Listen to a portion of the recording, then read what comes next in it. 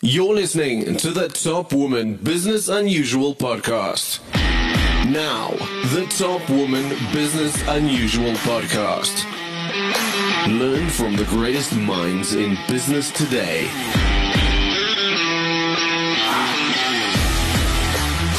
Interviews hosted by Ralph Fletcher. Learn how to improve business, get tips from industry leaders, and be motivated by real-life experience.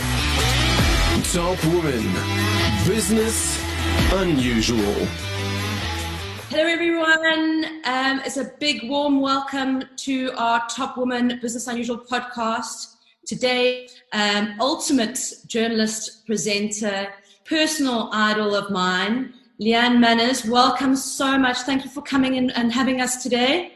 Oh man, Carla, it's such a joy being with you. I mean, this is such a different dynamic. I know you in a different way, so to actually be sitting and chatting to one another like this is amazing. I love it. Thank you for having me.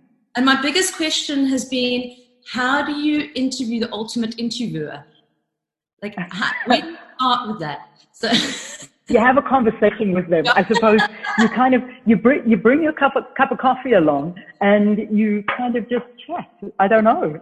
That's it.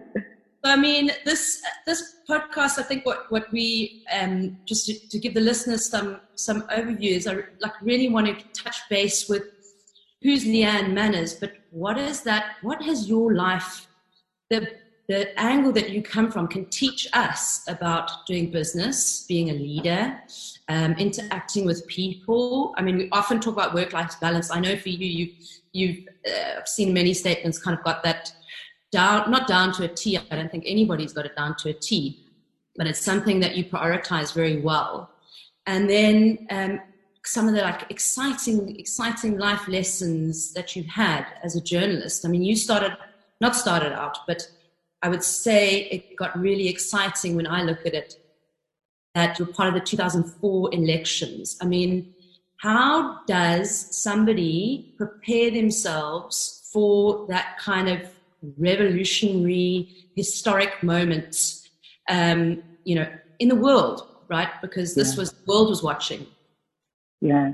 Well, I mean, I think the biggest thing is that I actually didn't really realize how big it was until you participate in it. And perhaps that's what it's all about, is that you kind of go into it in a way where you're almost naive to the fact of what's about to happen. And then you take it in your stride. I mean, it doesn't matter who you are and what you do and the opportunity that comes your way. It has to be something that allows you to shine. So if they've got it in you, if already there's something in you that is there, and then you're suddenly given a platform to be able to shine, it's either going to make or break you. And that's the reality, is that it actually doesn't matter how big something is or how small something is. If you're good in it and you put your heart and soul and your passion into something, that is really just going to be the deciding factor. I'm making it sound really, really easy because I'm assimilating it to everything.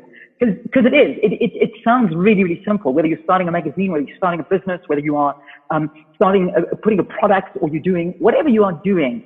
The reality is that if you are passionate about something and you really, really feel that you're actually good at this and this is something that you truly believe in, I think you can succeed no matter what. I really, really do. Out of interest, where did you get that validation from? You know, a lot of us, we don't know we're good at something, and we are, so the validation comes externally. I mean, where did you get that absolute confidence and validation this was your calling?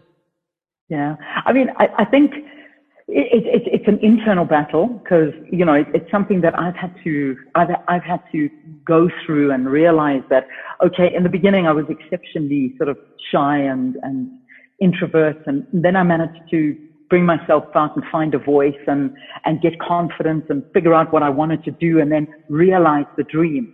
And then it was, I suppose, up to me to go out there and do it. But the validation always came from, and I attribute it to my upbringing.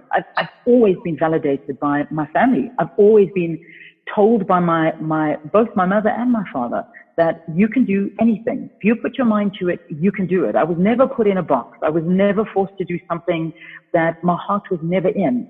It was always like, okay, well, we think you'd be good at that, but if your heart says this, then you do that. I think that was it. It was something missing badly in our society at the moment. It really isn't something that we've been talking about for many, many years. There isn't that validation in something as simple as your home environment that you grow up in.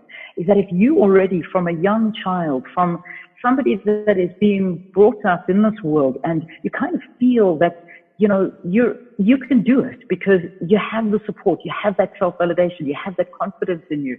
That was something I always knew that, you know what, things are bad out here, but when I come home, it's going to be okay. And then I'm going to balance things out, and I'm going to go out and I'm going to try again. But if you don't even have that safe space to go to, like where do you go? Problem is that I just wish to have that in their lives, because that is something that for me is so important. And that's what I try and do with my kids, and give them that ability to have that safe haven. I'm so young and I know there's a lot to go through, but for me, that's so important. It really, really is. Yeah, and you mean, so you speak about, there's the opposite of that, where we're told we can do anything, and we're not told what that anything takes. So, exactly. Right? Exactly. So you've got this generation who's like, oh no, my mom and dad told me I can do anything. But, well, no. Not really.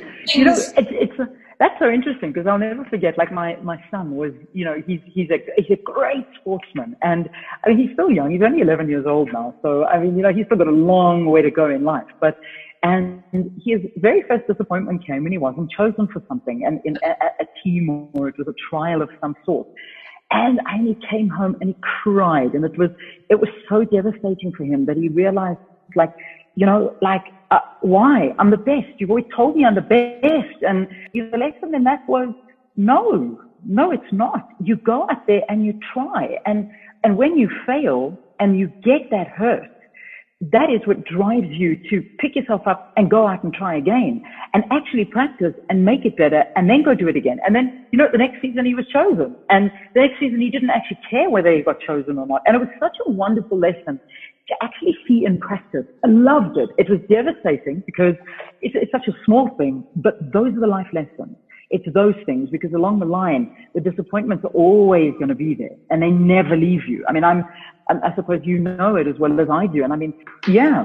So, I mean, I think just the lesson in life is kind of, you know, we've all had to go through this right now. I mean, this has been one of the most difficult parts of some of our lives. If you know, most of us, I suppose, watching have realized that, you know, we've had to find new ways, find new inspirations, find new things, that we've had to pick ourselves up and try again. And we still are trying to pick ourselves up and try again. Yeah, it's never really the end of the road. It can't be, because we've still got a long road ahead of us. It really is not the end for us, but it's just these are the things that make us stronger.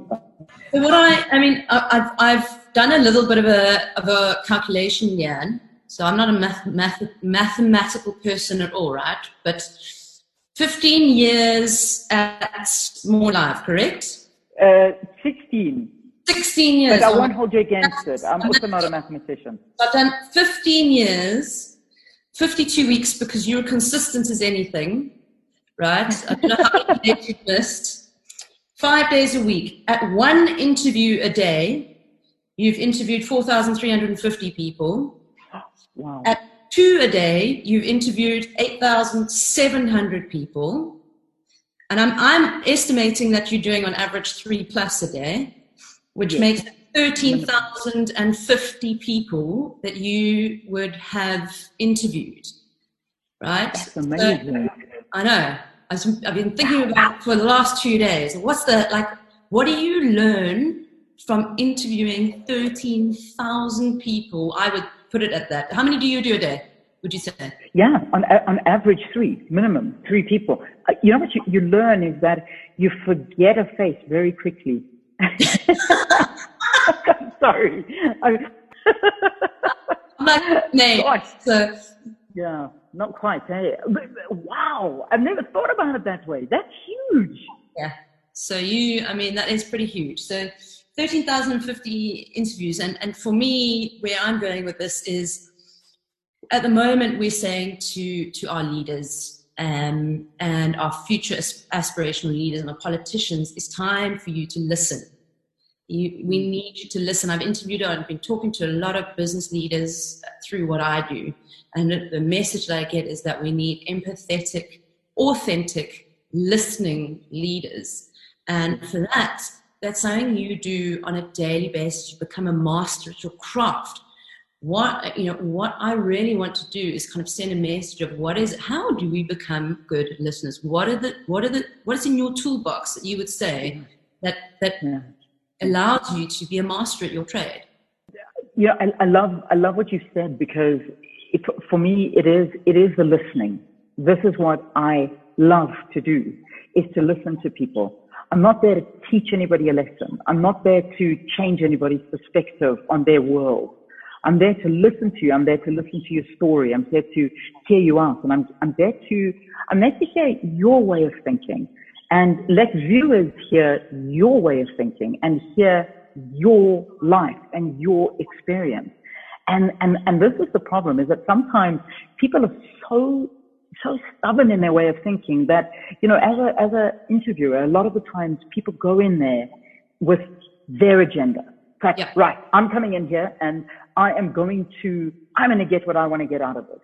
And that's not the way I want to go into things. And sometimes it may frustrate people thinking, yeah, but why isn't she shouting at this person? And why isn't she, going in and teaching them a lesson? No, because it's not my job to teach you a lesson. My job is to pull the story out of you and then allow you as the viewer to decide for yourself. Do you believe the story? Do you pick up something out of the story that you can use? Do you actually sort of learn something out of this? Or do you actually think, my gosh, this is the biggest idiot I've ever listened to in my life?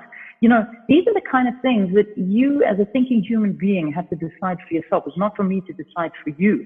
And sometimes I think that as news anchors and maybe as journalists, we forget our role in all of this. It's not, yes, I will always ask the questions, and yes, I will always demand the answers, but I'm not there to change your mind. That's not what I'm there to do. I mean, I'll never forget once interviewing an unbelievable woman who, in my opinion, I think, she was a very strong woman, not Palestinian, Syrian woman. And she was one of the very first people that had ever, a female, hijacked a plane. And she sort of joined a terrorist organization, and her name was Leila Khalid. I urge you to Google it if you can. So she came into South Africa, and she, of course, came in for an interview. I've interviewed her, I think, 3 times, and she hijacked a plane. And I mean, this lady actually performed reconstructive surgery on her face so that she could hijack a plane again in case she was recognized. And she never put any anesthetic onto her face when she did it. I mean, you have no idea of this lady's story, but there were a lot of people who watched this interview, and they were appalled by the fact that I actually did not climb into her and demand answers and ask, but how could you do that? And what were you thinking? And why would you? I mean, really, am I the one to be the judge and jury over this woman? No, I'm there to hear the story. I'm there to pull out the story out of a woman that has an unbelievable story to tell. Do you really want to listen to my voice when you can actually hear from a woman herself who went onto a plane and hijacked it, not once, but twice, and why she did it, how she did it, what inspired her to do it, what did it feel like? I mean, do you not want to hear those experiences? I'm not a court of law. I never will be a court of law. I would have gone into law if that was the case. We need to learn to listen. And when you listen to other people's stories and when you understand where they're coming from, you'll be amazed how you can actually empathize with people. And that changes you. It changes you. It changes how you see the world. It's an incredible thing. I think we'd really be better people if we could just engage in something like that. Yeah, totally. I agree with you. I don't do enough of it. We don't. We're too quick to, impart our own opinion rather than just let people talk and be open to listening and see what we can be curious, see what we can find from it. Yeah. So, I mean, I've already thought you're an amazing person, but I think you're even more amazing because you are a fellow Libran. So it's your birthday next month. So I just want to wish you. I always knew there was something. When I looked at the birthday, I thought, when is your birthday? 8th of October. So I'm just before you. So that's what it is. So I knew it. And you know what, if it isn't for ourselves as Librans telling each other this, no one else would recognize it. And this is the plight that we go through in our lives. If it isn't for Librans telling each other how wonderful we are, and we really are. And everybody else has got the roly eye emoji going in like infinites. Except the other Librans who agree with us. So yeah, don't worry. We have an army behind us. I don't know if it's a Libran thing, but I'm very sort of competitive and into my sport. And I noticed that you took on something, and I never saw, if I tried to research it, that you went and did the Kilimanjaro hike, or you were going to. But did you finish it? I didn't see couldn't find the results. So you did finish it. So just tell me about that. I'll send you the picture. I promise you I did it. I will send you the picture. I went to the top and I stood next to that pole because, you know, I mean, at the end of the day, that's really what it is that you're going up there to stand next to this ugly pole that says, congratulations, you have reached the summit, Uhuru Peak, Kilimanjaro, 5,895 feet above sea level, and then you come down. And I'm like, really? We're doing it for that? But wow, it was amazing. There's more into that, isn't there? Like preparation and the discipline and what did that teach you? How did what did you learn from that? I mean, that was one of the biggest learning experiences in my life. In fact, it was 5 years ago that we did that. And, you know, it was something for me. And I've always said it because I remember I did a talk around this, and it was something that I called achieving my impossible. And that's exactly what I did. You know, I'm not the hiking type. I'm not the type that goes out and does any form of hiking and sleeping in tents and doing those kind of things. It's not my vibe. I really do not do that. So when I was approached to climb up Kilimanjaro, it sounded like, guys, and it was by the Nelson Mandela Foundation. I said, no, look, with all due respect, I think you have the wrong Leanne. Thank you, but no, thank you. This is not what I do, not my vibe. If you want me to stroll the streets of Paris or a beautiful city like New York, I'm there, I'm with you, but strolling up a mountain and not going to happen. So, you know, but it was something that I said, you know, with the help of my husband convincing me in my head, saying, we're doing it, we're going. We are going to take on this challenge. And we did. And we went with a group of us. And it was the hardest thing I've ever done. But I think the hardest part about it, and again, this lesson, was the journey wasn't necessarily the hardest part. It was the decision to actually do it that was the hardest part. And as you said about that Libran stubbornness, once you've decided to do something, we need to follow through. We need to do it. It's this obsession. It's like this puzzle thing I got going at the moment. Don't make me open a box and start a puzzle and not finish it, because it'll kill me. It'll kill me even though I'm hating the puzzle. I have a problem with chocolates. Don't make me open a box of chocolates. And I'm the same. I'm exactly the same. Don't let me start something and not finish it, which is a good and a bad thing. It's a good and a bad thing. I saw this meme once. It's somebody holding onto a rope, and you hold onto this rope so tight. And at the same time, while you're holding to it, feel like you're not finished. And what's happening is actually your hands are tearing and there's blood coming out of your hands, and it's actually causing you more harm than it's doing you good. And sometimes you need to learn to let go and say, it's actually okay to let go. And it's a thing that I need to learn, because I'm not sure I know how to let go of things as yet, but that's a point that I think we could learn, a lesson that we do need to learn, that it's okay to let go sometimes. What have you let go of? Yeah, I think I have. I think I've let go of a lot of things. This lockdown's let me realize that I've had to let go of a lot of things. I've had to let go of that hectic life that I was so used to. You know, I remember having been approached to write an article and say, what was it that I found in this particular lockdown? And then I was reminiscing on this life that I led before this. I mean, I think of my life last year, where I remember I think I'd been traveling probably for maybe 3 days. I hadn't even been home. I hadn't seen my children. And then I landed at the airport. My flight was delayed. I was emceeing the top awards, the top government awards, I'm sure. What's the awards? I was doing an award ceremony for the end of last year. I mean, I had literally just arrived. I had my dress in the back of the car that had been sitting there. I then found a hotel in the complex that I could go in and change, and then quickly come and do the event, then get home at whatever time it was, because I remember we were it was 2-in-1 event, and then got home at what time. I mean, I'm giving you one day's example of a life that I used to lead, and then wake up at 4, go back to work, and then I would see my kids after maybe 3 days of not seeing them, and I think to myself, wow. Then I came to this point where you're forced to realize that, hang on, there is so much more to this than actually running from pillar to post and thinking that I'm not worth it if I'm not killing myself for other people. Whereas at the end of the day, why are you killing yourself for other people when you're actually you're not doing anything for yourself? And that was a big lesson for me. So I've learned to slowly let go of that, and it was forced, but I think I found a much happier place after that.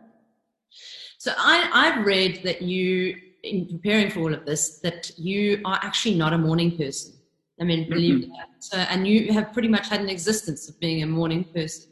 So, and I know 10 years ago, I also wasn't a morning person, and I actually woke up the other morning, this epiphany of, by 8 o'clock, half my day is over because I'm up at 5 and my brain's ticking. I mean, you're up at 4, but I never was that person. I kind of had this moment of, hang on, when did that happen? When did that change? So how do you, I know what I've done, and I think many people have done, but how do you, as first of all, not a morning person, and then second of all, to be as alert as you are, as enthusiastic as you are, and as sharp as you are, how do you train yourself for that?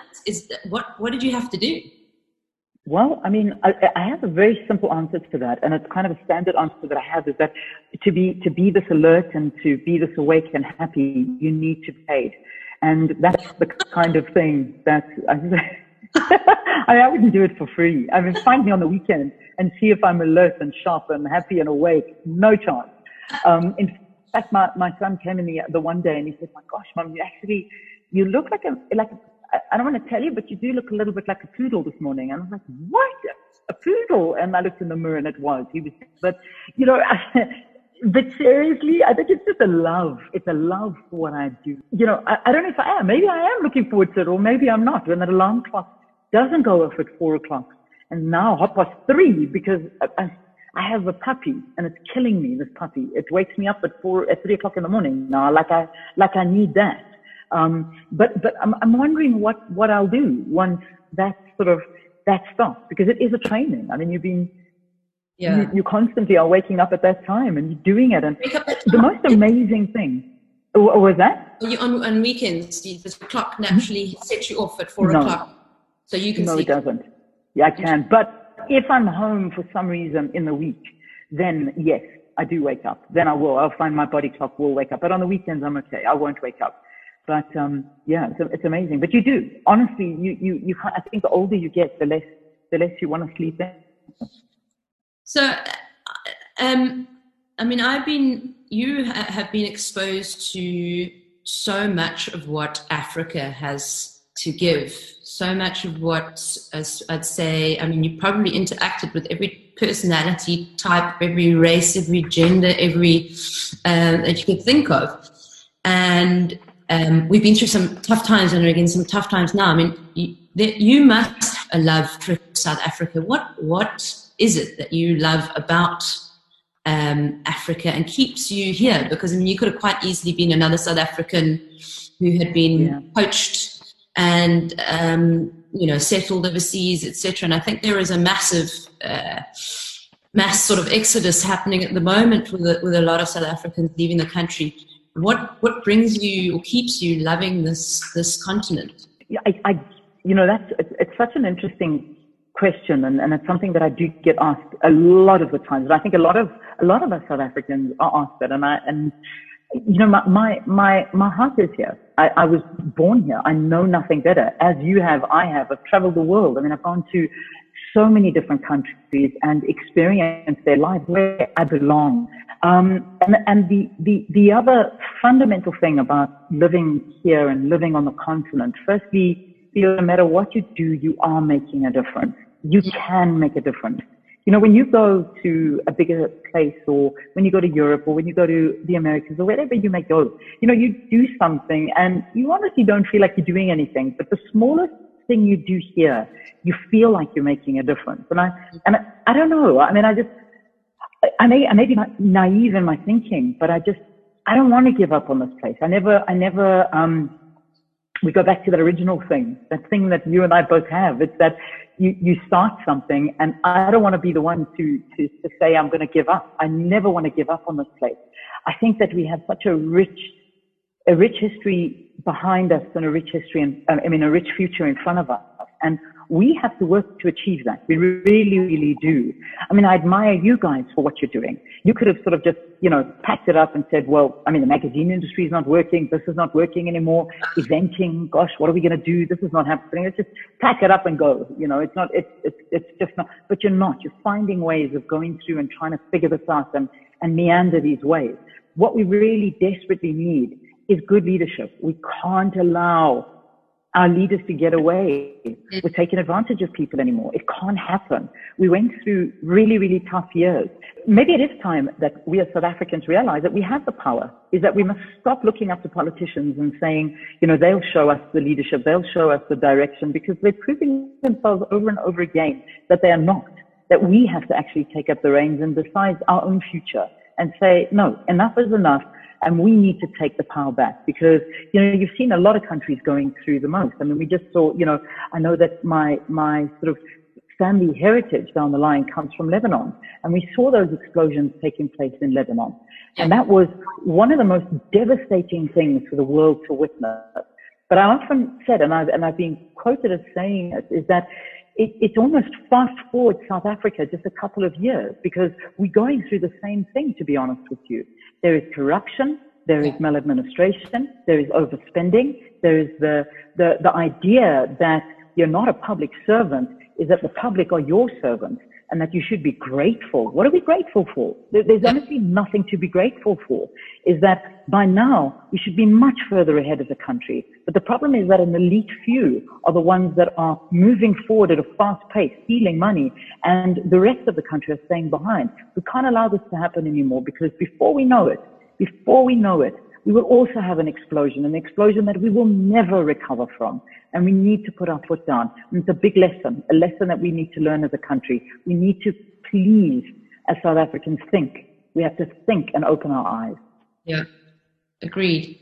And I would say probably, I mean, again, this must frustrate you because you are in this industry, is the hype around how quickly fake news escalates and creates issues in politics and society in terms of that sort of unrest. I mean, it's frustrating. So what I was going to ask you is, what is Leanne's Africa look like? I mean, what are you optimistic about the future of Africa for? What keeps you optimistic with all the interaction you have with all these different personalities? You know, I've interacted on so many different African countries with so many different kinds of people, and the funny thing is, it's not the leaders that inspire me on the continent, and that's what worries me. It's the people that inspire me.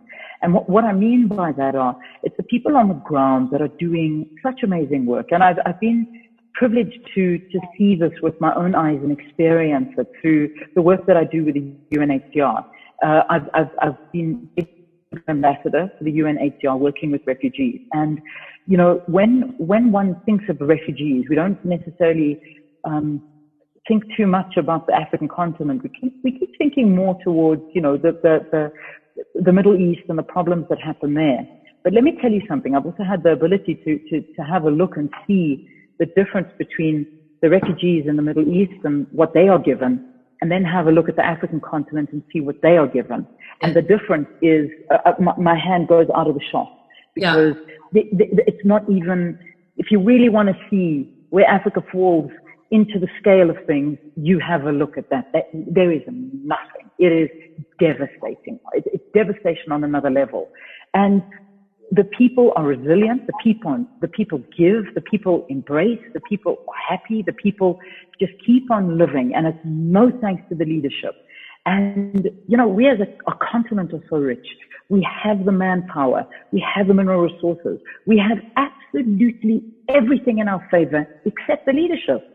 And we have to look at that, and we have to be vigilant about this and realize that if you just turn that around and understand that we can make this work. We don't need to always rely on handouts. We always have to sort of give and buy back. We can make. We need to do these things. It's something that we keep speaking about, and yes, I'm hoping we see it in our lifetime, or at least my children's lifetime. I really am. I mean, I've invested to stay here with them and have their future here, but it's just something that we need to work towards. It really, really is. And that's, I mean, that was my next question is what's the, for you, the future of your kids? What are you excited? You've got to have these conversations with them around where their future lies, right? Yeah. Look, I'm not naive. I'm not naive to the difficulties that we as a country are going through, and as a continent as well. And of course, there's always the talk that, they may need to go to another country. They may need to, study somewhere else. They may need to broaden their horizons, keep their options open, never have things set in stone. I mean, these are life lessons. We've spoken about this. Is that nothing, we'd love to plot our path and say, no, well, you're going to stay here. And like I did, I grew up in this area, bought a house in this area. I still live here. I work here. Your life may not be the same. It might be the same, but we have to be open-minded to realize that things do change. So that does happen. But, my kids love this place. We thrive on this place. It's our heart. This is what we believe in, and we're here. But, there unfortunately is always a plan in the background. There is, that's how we as South Africans live. It's a sad way to live, because I want to not have another plan. I don't want to have a plan B. I like plan A. Plan A rocks. But you can't be naive. We also can't live in a naive world. So speaking of plan A's and B's, if this had not been the life for you, what life would Leanne have picked? What career path would have been different? Do you have one in the super ego, whatever it's called, alter ego? Well, alter ego. What would it have been? What would I have liked? Gosh, it's so hard for me to say, because I am doing what I truly love. Isn't that amazing? It is amazing, because not many people can actually say that.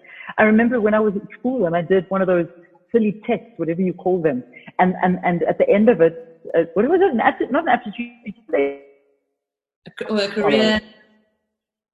Whatever it is. They told me to become a politician. Can you imagine? No chance. There is no chance. So I was like, what? A politician? There's no chance. Or something in communication. I'm like, no, hang on a second. I'm not sure that a politician is a good communicator. Or actually, the best politicians are the best communicators. That's how they get the votes. But yeah, so maybe that was what I was going to do. Go into politics. Never. No, that's not going to happen. But I really, on a serious note, I love what I do, except I want to, there's so much more I want to do. I mean, you've told me that how many people I've interviewed. You've blown my mind. That's the best thing I'm taking away from this interview. I'm going to quote that figure. But I want to know people more. There was one thing that I saw that stayed with me. I'm not sure where it was. I don't know, but it's something I've screenshotted. The concept of you sit in front of people and you talk to normal people. So I saw this thing. It's called the Listening Library. And basically what it does is, instead of taking out a book, you sit in front of a person and you listen to their story. And they're not necessarily anybody special. They are a nobody, but you listen to their story. Because for me, it's getting back to the fact that I love listening to people and I love hearing stories. And I hope that I'll continue, because that's what I thrive on, is listening to people, hearing their stories, and being able to tell people their stories. I don't necessarily want to talk to famous people. I want to talk to normal people. And this is something that, through this, I want to go and speak to people. I want to go into the camps, record their lives, record what it is that they do, and let people be aware that there are things in this world that you will never experience, and you are blessed not to. But understand that you must count your blessings, because it doesn't matter how low or how high you are blessed. It's amazing. I mean, that's phenomenal. And like you say, you're impacting people's lives just by giving them that exposure. But how do you set the boundary between rescuing every single like person or situation you come across. No, you can't. And it's not about rescuing people. It's really not. I mean, that I would love to. I wish I could. I remember in one of the camps that we were in, it was in Kenya, I think. And I there was one little kid there, and I happened to have a sweet in the car. We were in one of the refugee vehicles, and I opened it, and the kid was standing there and wanted the sweet. And I was like, okay. And I gave this one child a sweet. And the next second, I suddenly had another one, another 10, another 50, another 100. The car was swamped by kids that wanted a sweet. And you can't. Yeah. And the one lady in the car with me said to me, she said, don't worry about it. You gave one, and it's okay. It's not, don't feel bad about that. It's not about not changing everybody's life and making everybody safe. If you can just do one, you've done something good. And it's something to think about. It really is something to think about. We can't change the world. We never will. I wish we could. We can't. Yeah. But if you can change, just make a difference in someone's life, you've done good. Yeah.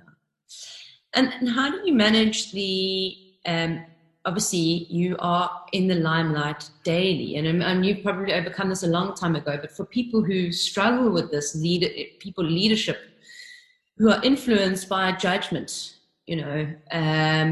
and everybody has an ego, everybody wants to be liked. But at the end of the day, we walk away knowing some people are, like you said earlier, some people are unhappy. They wanted you to, scream and shout and interrogate or whatever it may be. But ultimately you go home and you're having this internal dialogue with yourself around, was I good enough? People don't like me. Should I have, shouldn't I have? How do you manage that? How can we help other people manage that? Because it's becoming almost, with social media and those sorts of things, it's becoming a sort of critical mental health problem, not just an egotistical issue. Yeah, that's something that I have to unfortunately go through, not on a daily basis, but at least a weekly basis, where I'll have to look at the feedback, and that's social media immediate response mechanism, where you'll say something or do something and automatically it's like, boom, this is what I think of you, or why didn't you say that? Why didn't you ask that? Why do you look this way? Why did you do that? Why are you, a whole bunch of things. I'm not even going to get into them.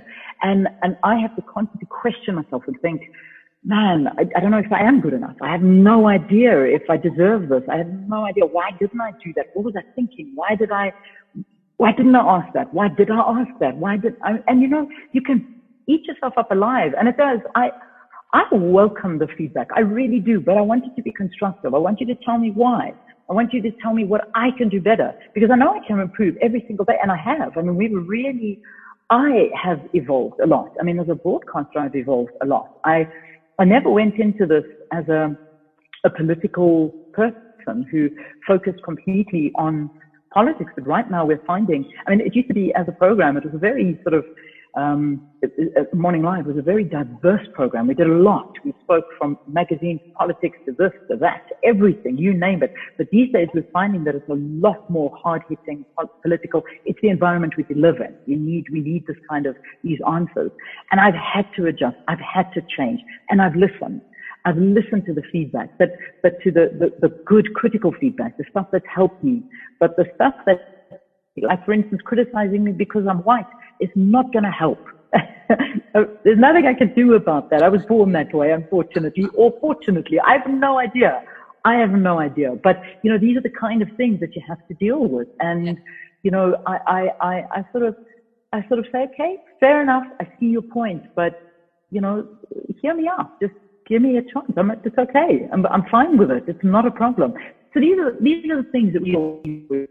I feel sorry for somebody who is younger and has to deal with this and isn't old enough with big enough shoulders and thick enough skin to actually shrug it off. I've had a few years of having to deal with it, so it's a little bit better. But believe me, it still gets to you. Doesn't matter who you are, and no one can tell you that it doesn't, because it really, really does. So ultimately, it's work through it and get rid of what doesn't work. Exactly. Get rid of what you can. Yeah. A lot of it you can't. I've done it before. When I was younger, I used to I used to go to bed and wish that I'd wake up blonde with blue eyes, and it didn't happen. I stayed a brunette with brown eyes. So, there's some things you can't change, but there are a lot of things you can. Well, you can try to agree, but yeah. So, but otherwise, Leanne, it's been so awesome to spend this time with you. I've actually learned a lot. I think we know all about you, but there's so much more to what you present. And it's really fabulous to get to spend this time with you. And keep on doing what you're doing. I don't know what's coming next for you. I mean, I've heard you say this is a lifelong career. This is a career that has no end. And I hope that's the case. No, yeah, well, it's a big mouth on my side because everything has an end. But I don't know. I mean, I hope that there is a lot more, but we'll see how it all goes. I mean, it's this is just the path. We're lucky to have you grace our morning rituals and routines and cup of coffees and be our voice in the early mornings, because many of us are not geared for that. So thank you so much, and stay super well. Thank you. And you as well. What a joy. Thanks for having me, Carla. Have a wonderful, wonderful day. Cheers, Leanne. Ciao. Take care, everybody. Bye.